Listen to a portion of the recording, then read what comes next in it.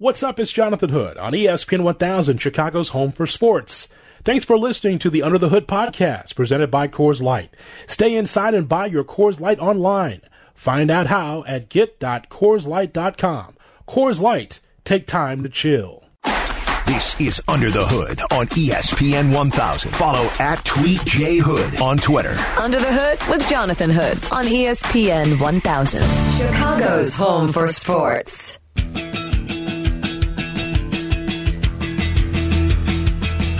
Glad you're with me here on this Wednesday night on ESPN 1000, the brand new ESPN Chicago app.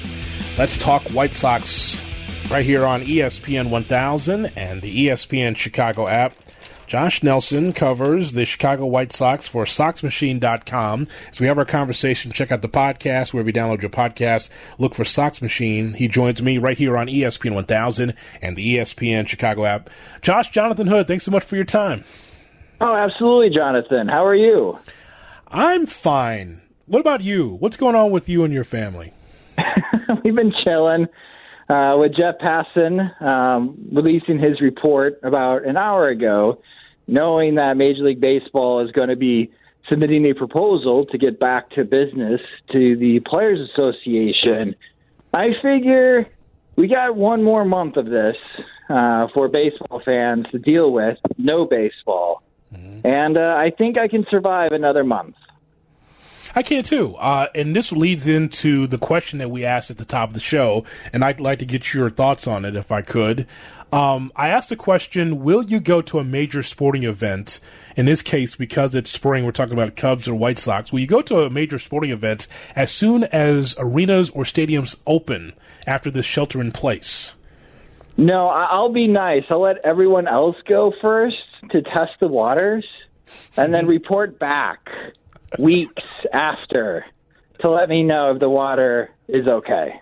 Okay, that's what I figured. Because you're a guy that does not mind watching the White Sox on TV or listening on the radio for a lot of it too, right? Yeah, I mean, I got a Peloton now, so I get to hop on the Peloton, bike a little bit while I'm watching the game. I could still stay active, so I don't mind watching from home. I know a lot of people are eager, and they miss the ballpark, and I miss the ballpark too. But with this proposal that Major League Baseball is going to submit to the Players Association, I've got to think, Jonathan, we're not going to have any fans attend a baseball game with however long this season is planned to be. And I'm really interested to see in how the NFL is going to handle this, because we're supposed to be getting a schedule tomorrow, right? Right. And preseason games are in August, and that's only 3 months away. Are things going to get better across the country enough for 65, 70,000 fans to be sitting on top of each other to watch preseason football? Well, there's a lot of things that need to happen between now and then to make that happen. You know, it's interesting, Josh. We talked to Josh Nelson from SoxMachine.com with Jonathan Hood on ESPN 1000 and the ESPN Chicago app. It's interesting because I was talking to a listener in our 7 o'clock hour that was asking me, they said, well, how does this work from the NFL standpoint? There are some states that are open and ready for business in Florida, Texas, Tennessee, some of these other states that are open. But what about those that still are dealing with this pandemic and the numbers keep going up? I'll give an example. Like, if you're going to open up baseball and if you're going to allow some fans in or going to have some kind of social distancing in that, like Seattle's dealt with it in a major way. New York is bad. Our city's bad, but in Seattle, that's one of the first ones that really had a hard time with it in the state of Washington. Yep. Where are they going to play? Boise, Montana? Like, where are they going to play? Wyoming? Like that? How does that work? Because there's still some states that are shut down. So I don't know how it could be even across the board for all teams to open up and allow fans in. And I think that's one of the key questions, too, from Passan's reporting, is that the Players Association is going to ask the league, what happens if one of us tests positive? Mm-hmm. And I'm really interested to see on how the league answers that question, because I think that goes to try to answer the question that you're asking of where in the world are we playing these games? If we're trying to play these games in our home ballpark, then the geographical 10-team divisions that we have read about first out of USA Today, where like the Cubs and White Sox would be in the same division. And the idea is that everyone stays in this geographical area. But then you include like the Atlanta Braves. And Georgia is completely wide open. And as soon as they were wide open, here come the cases rolling in for them. So is Atlanta safe? And you're going to be flying to O'Hare. It's not like O'Hare has stopped operating. And O'Hare might be the reason why it's so bad in Chicago with our cases.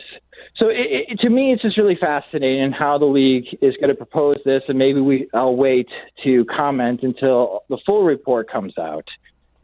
But I am skeptical that you're going to be able to play at every single stadium across Major League Baseball with or without fans. Because I think you're right, Jonathan. The mayor of Seattle and the governor of Washington may have a problem having the Mariners try to play at Safeco Field. J.B. Pritzker and Lori Lightfoot might have an issue with the White Sox and Cubs trying to play in Chicago if we're only in phase 2 or phase 3 of their 5-phase plan of having life getting back to normal. There's just so many parts to this that still need to be worked out.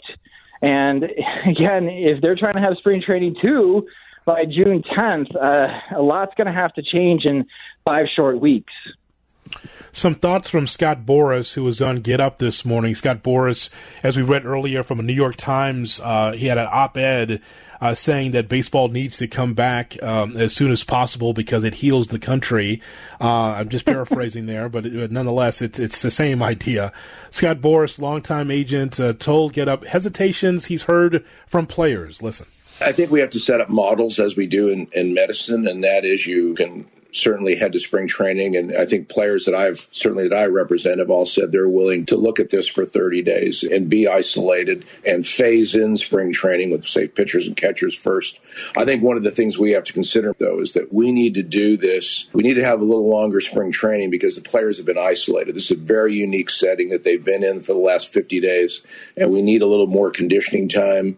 We need more time before we get to the skill part of the game than we have in the past. So it's a very different process. But I think one thing that's clear is that we have involved the people. They're going to have doctors there. They're going to have their trainers there. The isolation aspect, I think the players are willing to do to really take every precaution as we test before they go, test when they arrive, and really create an environment that we can, after a 30-day or so period, let everyone know that this group is healthy. Well, and it's still a mixed bag, Josh. We still don't know. It's still a mixed bag. Well, I mean, if Major League Baseball's got enough tests, that's great. But what about the general population in the United States of America? That's not going to be great for PR. I mean, that's one of my counters to Scott Boras. The other part for Scott Boras and why he needs the league to come back and start playing is that his clients are going to stop getting paid after May 30th because that's the agreed upon on when teams are going to continue to pay their employees till is the end of May. And if there's no plan, then come June 1st, his clients are not getting paid. Employees of Major League Baseball, as far as the teams, probably not getting paid. Some teams have agreed to extend it through June. Not every single team has. It really sounds like the Major League Baseball draft is only going to be 5 rounds. Why? Money. So the reason why we're getting this proposal and why these rumors are coming out now is because of money. And the league is hurting for money. The Players Association and the players themselves still want to get paid after this month. I do think there is going to be a plan that comes very quickly, Jonathan, together in which Major League Baseball resumes business sometime in mid-June. Is it right? Is it going to help the country heal from this situation? I don't know. But we cannot pretend this is nothing more about money. This is all about money, and it's all about teams getting paid for their TV deals, and it's all about the players making sure they get paid the money that they sign on the dotted line for when they sign their contracts with their teams. Yeah, you would think it's about the fans, but I think that we're really down on that list. It is about money. It is also about butts and seats. You know, talking to some of these sports economists, Josh, especially from an NBA standpoint, I mean, they are hemorrhaging money on a daily basis because they really need the merch. They need the parking. They need the ticket sales, even in bad markets. So it's one of these things where I think every day they're trying to figure out somehow their pretzel logic, trying to shoehorn in fans. How can we get this done? Where can we get this done? Just to try to get the revenue stream going again. It's just not feasible at this point in time.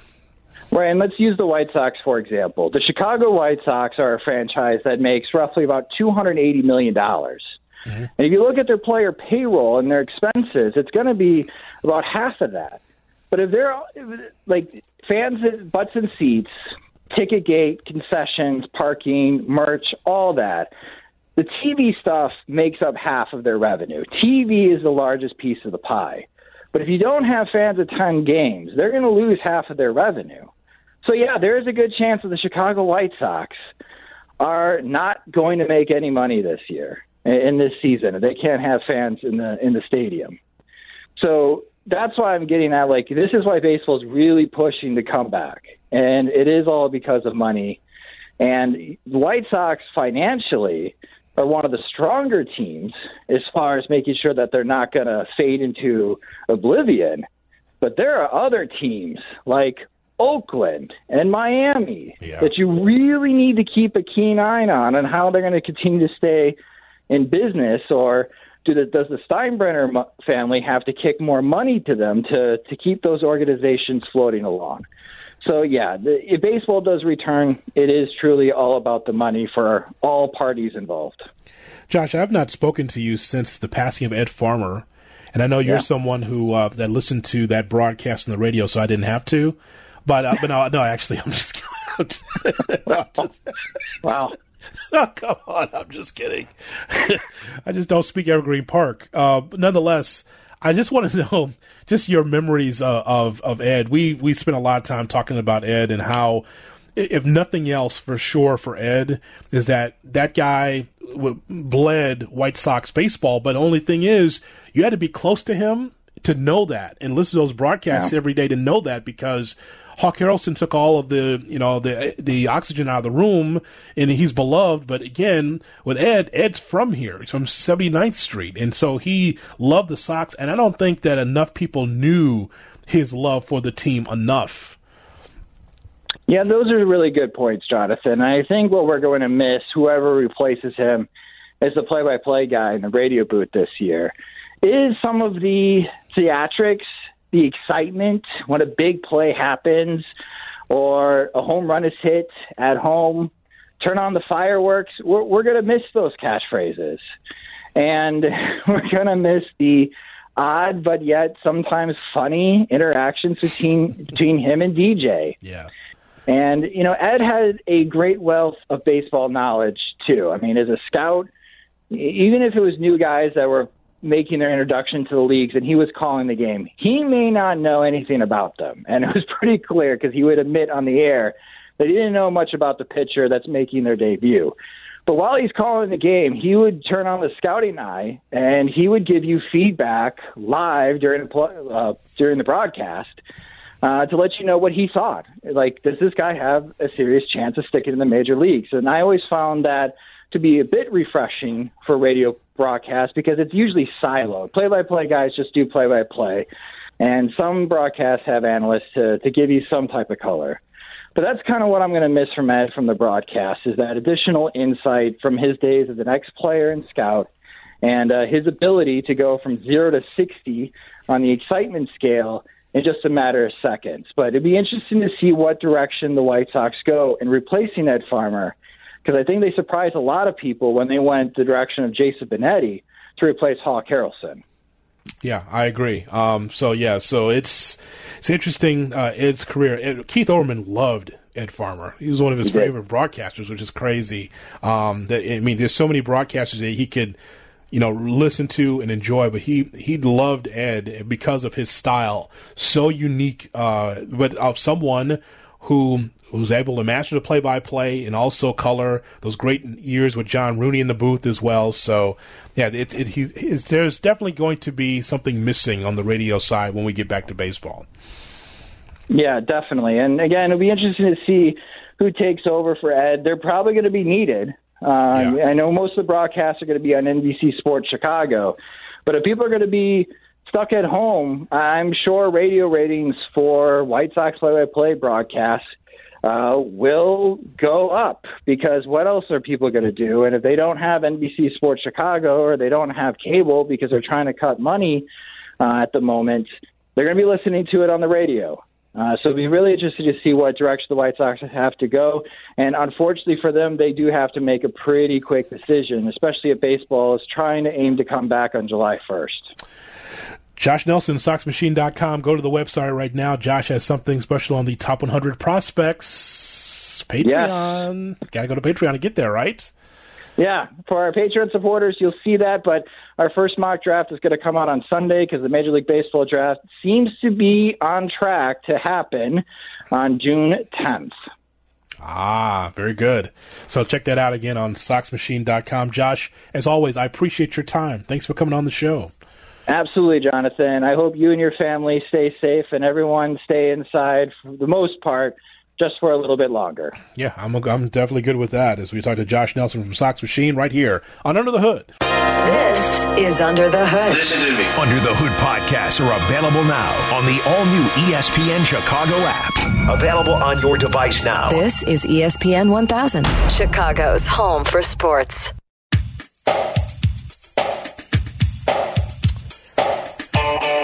Glad you're with us here on ESPN 1000 and the ESPN Chicago app.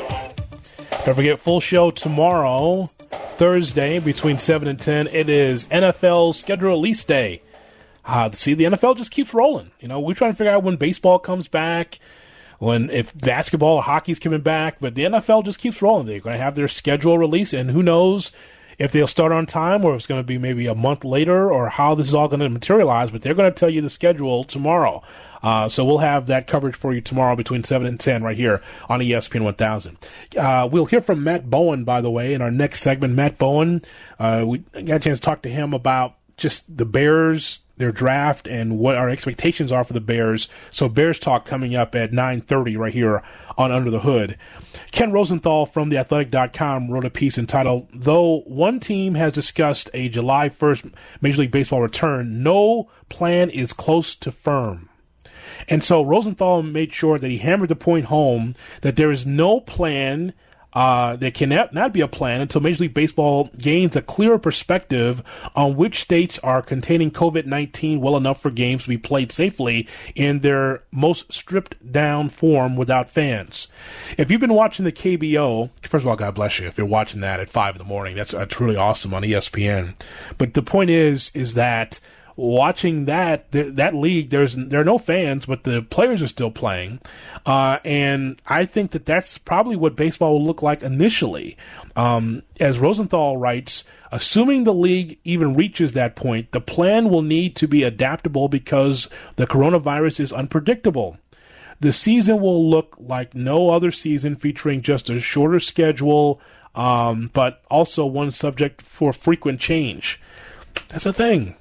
It's one thing to refer to the op-ed piece written by Scott Boras in the New York Times earlier today, when he talks about how, back in the day, in his darkest moments in our country, where you had President Roosevelt saying that, hey, we've got to be able to have baseball. He's writing a letter to Commissioner Kennesaw Mountain Landis saying that I honestly feel it'll be in the best interest for our country to keep baseball going. I mean, that was during that time. And of course, Boras also cites the September 11 attacks 60 years later. Since that time, what Franklin Roosevelt said, we got to play baseball. Same thing with September 11th. Yeah, 10 days after the towers fell, there's baseball again. But in this pandemic, in which the numbers keep going up, and again, listen, I'm not here to convince you what's going on with the coronavirus. I'm watching the news and reading things. Even though I'm not looking for it, the numbers are going across my screen. It's going across my tablet, going across my phone about what's going on in our country. But the point is that before I'm able to go to Guaranteed Rate, before I'm able to go to Miller Park or Wrigley Field or anywhere else, I need to make sure that I'm safe and make sure that you're safe as well.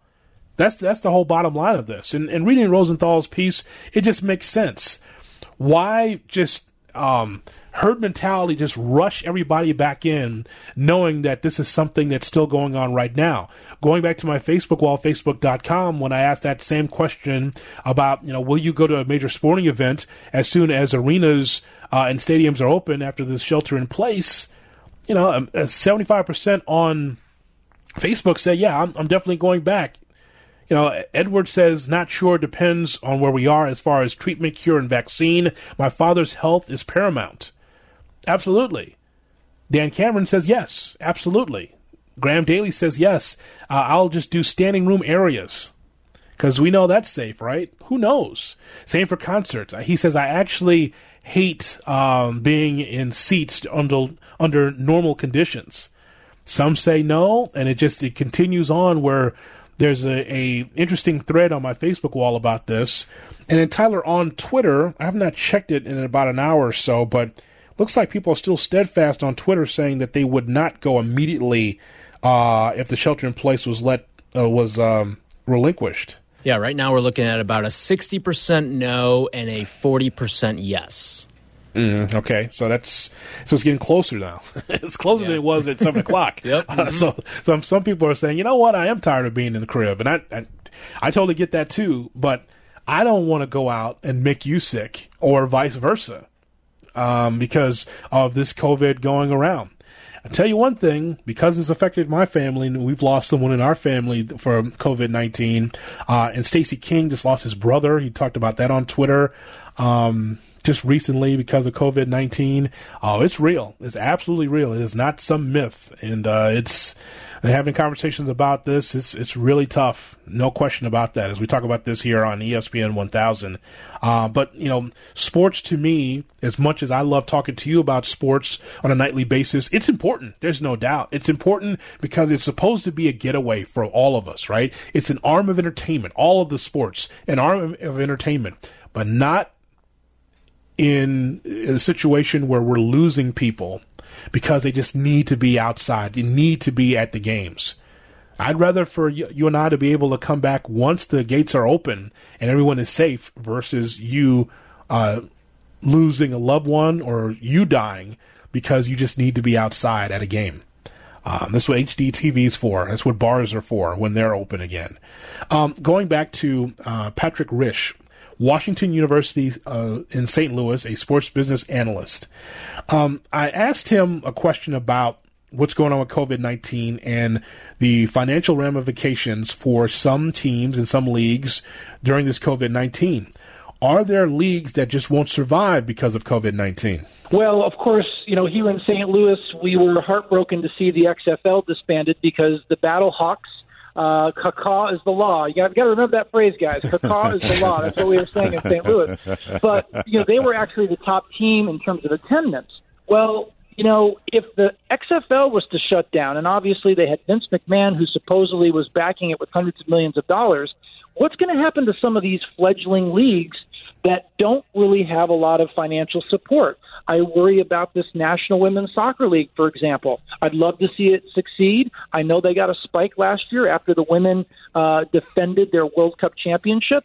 However, they're not rolling in dough. So this is hurtful to them. It's hurtful to any league. We have a WashU alum that's an executive with the World Surfing League. Again, they have some success, but they're not rolling in dough like the NFL, the NBA, and Major League Baseball. And the last point, guys, is we've seen how a lot of teams have gone to furloughing and have cut salaries of executives.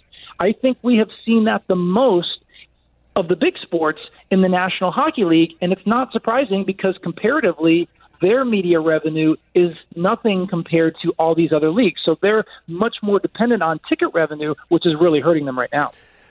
Patrick Risch from Washington University talking to Freddie Coleman and I on Friday about sports and business. Very interesting conversation. We'll put that up on the podcast for you to listen to in its entirety. Interesting conversation about COVID-19 and sports and money.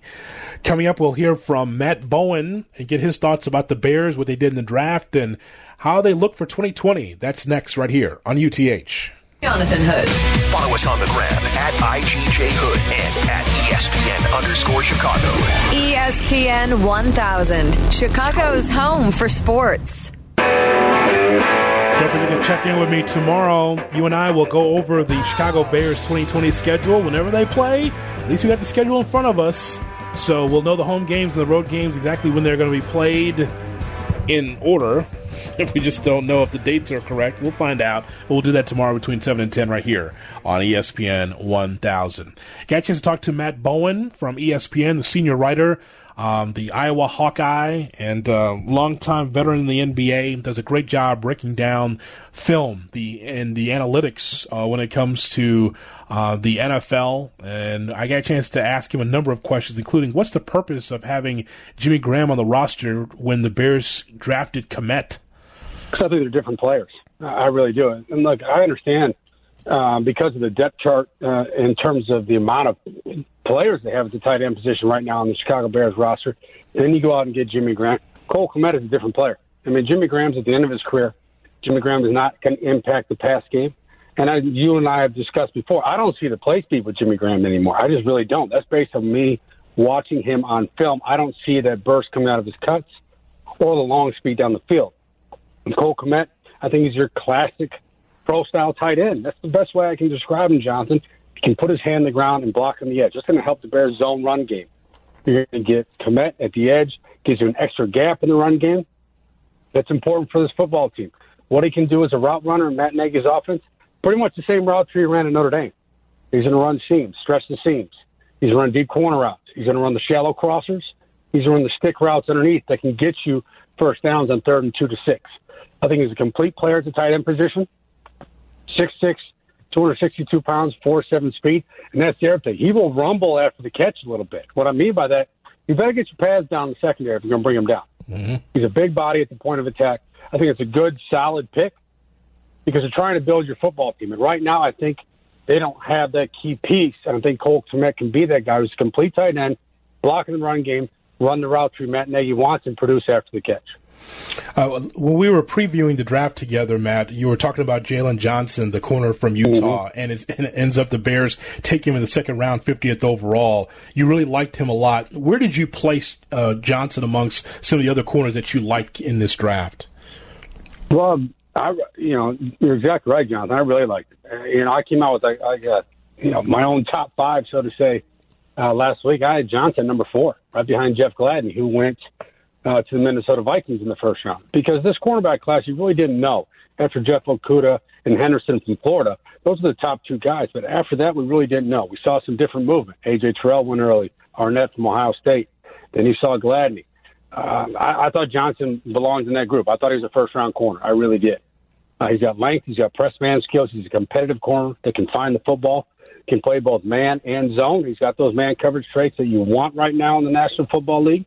He's got a smooth pedal that can transition on the ball. Not a burner down the field. I mean, he's a 4-5 guy.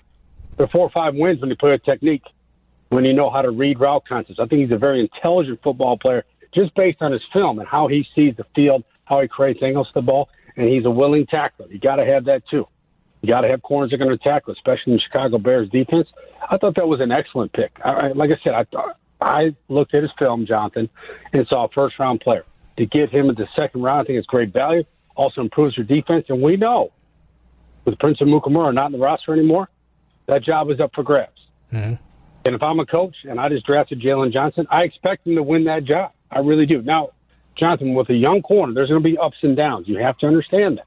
Everyone does. Fans and the Chicago Bears front office knows it. Their coaching staff knows it. But the only way to get better is to play. You got to get them on the field, let them play, let them go through the ups and downs. And you hope by midseason, he's playing like a number 2 corner opposite Kyle Fuller.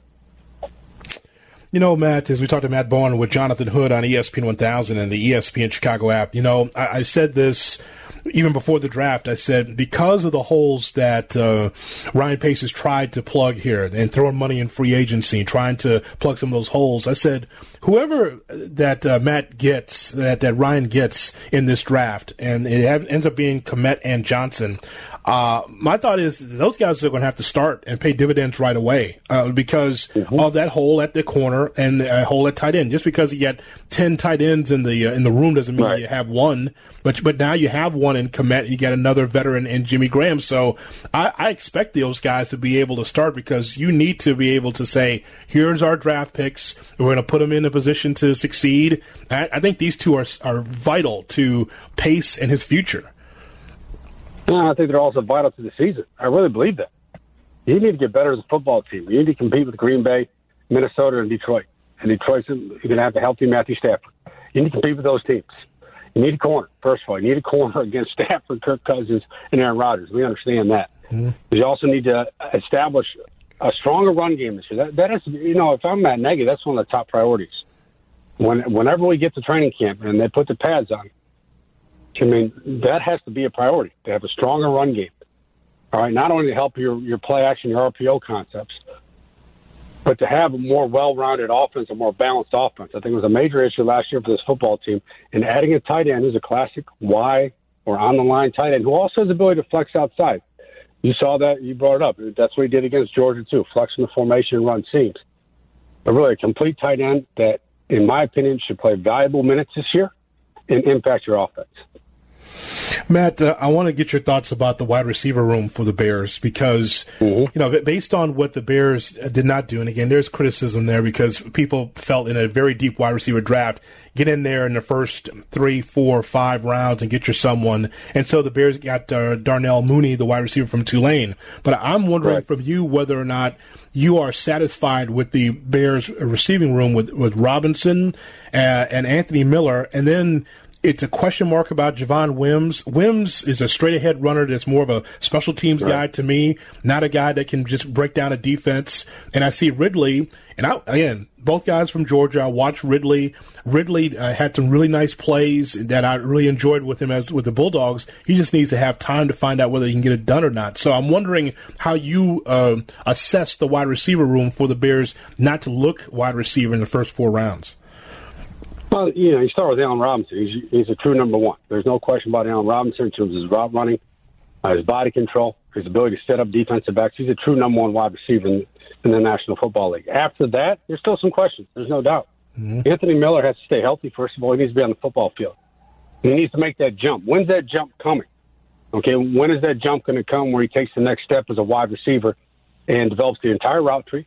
Becomes more of a playmaker because that's why you drafted him. That's why you drafted him out of college, because he has, explosive play traits to his game. You need to see more of that. And I agree with you on Wims, Jonathan. I mean, he is a straight line speed guy. He's your vertical boundary target. Now, does that have value in your offense? Of course it does. You need that player in your offense. With Ridley, again, I agree. Ridley was a good route runner at Georgia. Mm-hmm. Okay, he was a really good route runner at Georgia. And now you're hoping that in his second season, he becomes more of a consistent player in your wide receiver route tree because the traits are there to run routes. And we spent the entire draft process talking about guys that can run routes and get open. Ridley has some of those traits. You need to see it now as a pro. And you add the rookie, that's speed, okay? And the Bears did need some speed.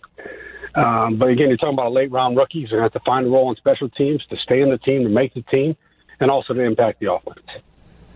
It just to me, that choice by getting a receiver in round number 5, I know, again, you're just trying to figure out the best players available that you can get, Matt, but I'm looking at it as saying, okay, it's on Robinson and Miller to stay healthy and then try to find that third receiver. And I just think that in this NFC North or just in the NFC in general, you've got to upgrade that. If you're not going to get it done in free agency, you got to get it done in the draft early with proven guys. Now, I'm not going to say anything negative about Mooney from Tulane. I'm just saying that you got to upgrade this for Trubisky, Foles, whoever the quarterback is. That's important in this league. No, it is. It's very important. And if you go back and look at players the Bears had opportunity on, K.J. Hamler out of Penn State was available. K.J. Hamler went to the Denver Broncos. He's got instant juice now from the slot. He can flat-out roll down the field. He's a deep ball guy, run deep overs, deep crossers, explosive playability. Chase Claypool went to Notre Dame, who went to Pittsburgh at pick number 49 overall. Mm-hmm. More of a raw prospect, a little tight in his hips. You're going to have to scheme him open in certain situations, but in terms of making contested catches down the field, running the top of the vertical route tree, he can give you that.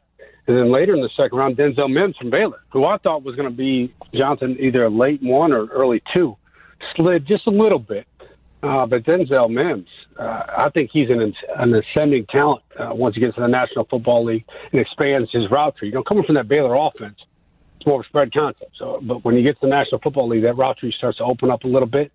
He's a high-ceiling player. So those are some of the guys they passed on, Jonathan, to answer your question, because they decided to address the cornerback position, which I really think they needed to. And I'm sure if you'd ask them, they would say they had Cole Kmet graded higher. And that's another position of need, too. But, Jonathan, look what this goes back to. We talked about this on Saturday night, is the lack of draft picks. That's what we're really talking about here. Okay, you don't have as many options. You have 2 second-round picks. You're not back on the clock to the 5th round. You're in a tough situation. But that goes back to how the Bears have managed these drafts the last couple of years under Ryan Pace, with trading up for players and mortgaging future draft value because of it. You're listening to Under the Hood. Get the ESPN Chicago app for podcasts and the live stream from anywhere. Download in the App Store today. This is ESPN 1000, Chicago's home for sports. Matt Bowen covers the NFL for ESPN as a senior writer. He joins me, Jonathan Hood, right here on ESPN 1000 and the brand new ESPN Chicago app. Matt, as always, thanks so much for sticking in there with us. Did the Bears make the right call going with Jalen Johnson over Grant Delpit in the secondary? I think you have to address the cornerback position first. I really do. I really do. But Delpit's the better player, is he not? I mean, he's great. Well, Delpit has all the traits you want, for a modern-day safety. Antoine Winfield, too, who went pick number 45 to Tampa. That was available, too. I had Winfield graded a little higher than Delpit because of his tape last year. Winfield had, 7 picks in the Big Ten Conference, great ball skills, a versatile talent, and helping on special teams. Delpit's tape wasn't, the best way to say it, Jonathan, I didn't think that Delpit played with the same sense of urgency that he did in 2018. You go back to the 2018 tape on Grant Delpit, he looks like a top 20 pick. That's exactly what he looks like. Had an injury in 2019, didn't play with that sense of urgency, I thought, so he slid a little bit. But in terms of the traits and projecting him for the National Football League, if you get the player from 2018, which we know he can do because he's already put it on tape, yeah, he can do a lot, especially in the Bears' defensive scheme, that split safety looks, roll him down in the box. He can help you in sub packages. I think he's going to be a real good pro. Matt Bowen from ESPN and ESPN.com with Jonathan Hood on ESPN 1000 and the ESPN Chicago app. Matt, I really liked the Vikings draft. Actually, it might be one of my favorite drafts for 2020. What stands out most about the pickup of Jefferson off the left tackle, Ezra Cleveland? What stands out most about what Zimmer and Spielman did with the Vikings? Well, you start with their top pick in Justin Jefferson. I didn't think he was going to be there. Mm-hmm. I thought he was going to Philadelphia at 21. But Philadelphia takes Jalen Reagor, because he fits their offensive scheme as well, explosive play traits. Jefferson, I think, is a very high floor in the National Football League. He can be a volume target for you. Caught 100 passes out of the slot last season, and at LSU. And understand this about LSU. They run a pro offense. Now, it's a little bit more wide open because they go more empty. It's a college game and wider hash marks. We understand all that. Tighter formations, reduced sets in the National Football League right now. But in terms of the route tree, it's been very similar. Very similar. And what he can do running routes out of the slot, can get down the field, has enough straight line speed to get down the field. Very solid pick. I think you have to look at the cornerbacks they took. Jeff Gladney. We just talked about Jalen Johnson. I love Jeff Gladney out of TCU. I mean, that guy competes now. He reminds me of Alexander, cornerback from Green Bay Packers, in terms of his competitive play style. And then they come back later and get Cam Dansel out of Mississippi State, who slid a little bit because he didn't run a good time at the Combine in Indianapolis, but throwing the tape against SEC competition, he will compete. He can make plays in the ball. He's a good in zone corner. Both those guys fit Coach Zimmer's scheme. And then with Cleveland, I mean, that's your future at left tackle. Another ascending player in terms of his footwork, his ability to play on the edge, mirror pass rushers off the edge, and I think he's going to fit their scheme as a blocker in the zone run game. The Packers are very interesting as well. I can understand how Aaron Rodgers would tell several people that, hey, we haven't had a skill position player in the draft in 15 years, and he's and then Rodgers wakes up and sees that Jordan Love is in the quarterback room with him. It's the Love choice is interesting, but does Rodgers have a point in that? Hey, can I get a receiver? Can I get a few difference makers that can help us increase our chances to win the NFC? Well, I'm sure he does, because I was surprised, just like everyone else, at one, that they didn't take a wide receiver early, and two, that they traded up to get a quarterback. Let's say it's on Jordan Love. He strengthens your football team, first thing, because he improves the depth chart behind Aaron Rodgers. And the draft is always about strengthening your football team, especially for a team like the Green Bay Packers, and building for the future. Jordan Love has all the natural traits you want at the quarterback position, all of them. And now in the National Football League, he needs to be coached. He needs to be coached extremely hard, because he needs to clean up a lot of errors in his games, too, in terms of reading underneath linebackers, improving his accuracy, the decision-making you make as a pro, but in terms of the traits, and that's what the draft is about. He's got plus arm talent. He's got mobility. He can make second reaction plays. He can throw on the move, and he can drive the ball at all three levels of the field. Everything you want in a first-round quarterback. But not getting a wide receiver, that is the discussion point here. Because you go into the draft, that is one of their major needs. Let me ask you this, Jonathan. Look at the draft. A.J. Dillon out of Boston College. Downhill, power runner between the tackles. Okay, old school traits. They draft another tight end out of Cincinnati who can play off the ball, too, as an H-back. Maybe even play some fullback. And they take an inside linebacker. And then what do they do next? They take 3 offensive linemen. My question here is, what is Green Bay trying to build offensively? Because based on their draft picks, based on the coaching tree Matt LaFleur came from, I think they're gradually shifting to an offensive philosophy that is very similar to the San Francisco 49ers. I really believe that, where you have multiple tight ends who play on the field at the same time, where you are a downhill power running team or a zone running team with a lead blocker, where you really focus on play action to open up throwing windows in the middle of the field, where you're a much more balanced offense, even run heavy at times. That's what this draft tells me, and how they're trying to build their offense moving forward. It's an interesting philosophy. I just you got to make sure that you have that veteran talent, though. At least one. There's nothing against Devontae Adams. I'm just saying, but it just to me, utilizing the tight end is exactly the blueprint that San Francisco had. The running game's not dead, folks. I know that we want to bury it like it's the fullback, but the running game still is viable, and so. It's very much. I agree with you. It's just that's why the running backs that fell when they fell. I just kind of shook my head. I said, there's a number of these running backs I watched on Saturdays are versatile enough to catch the ball in the backfield and give you run after the catch. They can do a lot of different things, and it's funny how some evaluators still look at it as, well, we don't need this guy to run between the tackles. We need to get it in the air. Okay. The running back still matters to me in the NFL, and a perfect example of it is what we saw. I don't know, the Super Bowl. That's a perfect example, right? Well, it also, the running game is so valuable, in my opinion. December, January, that's what it is. I agree 100%. You need to run a football, and I understand you want to throw it. This is more of a passing league. I get all that. I completely understand. That's how that is dramatically influence how teams draft defensively now, especially at the safety position. Look for guys with multiple traits, almost multi-dimensional players who can play in the post, who can cover tight ends, cover in the slot. And they want players like that in terms of their skill set. But in January and December, when it gets cold and a team is running football down the hill consistently and controlling the line of scrimmage, and that's really what it's about, Jonathan. At the end of the day, all this stuff we talk about is still a line of scrimmage game, right? There's no question. You don't win up front. I don't care if we're talking about Friday nights, Jonathan. You're not winning anything. You're not. The ability to control the line of scrimmage and to physically take over games in the fourth quarter later in the season will always matter. Lastly, did you like what the Lions did? We talk about running backs. So DeAndre Swift is a special guy out of Georgia. Okudah at one of the corners. Did you like what they were able to provide? I did. Outside of the New England Patriots, the Detroit Lions played the most man coverage in the National Football League last year. That's what they are.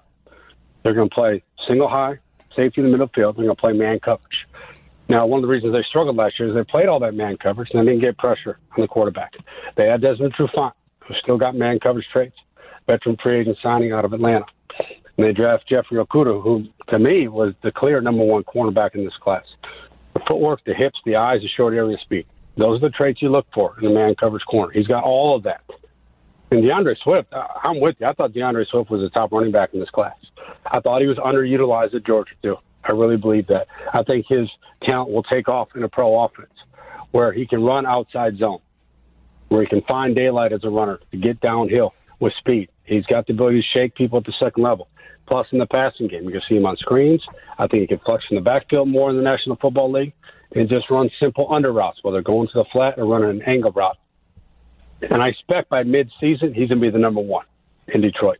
And that's why you draft him, where they did. Matt Bowen with us here on ESPN 1000 and the ESPN Chicago app. Our thanks to you for listening. Our thanks to Tyler Key on the other side of the glass. Full show tomorrow. The Bears schedule comes out, and we'll talk about it tomorrow right here on UTH.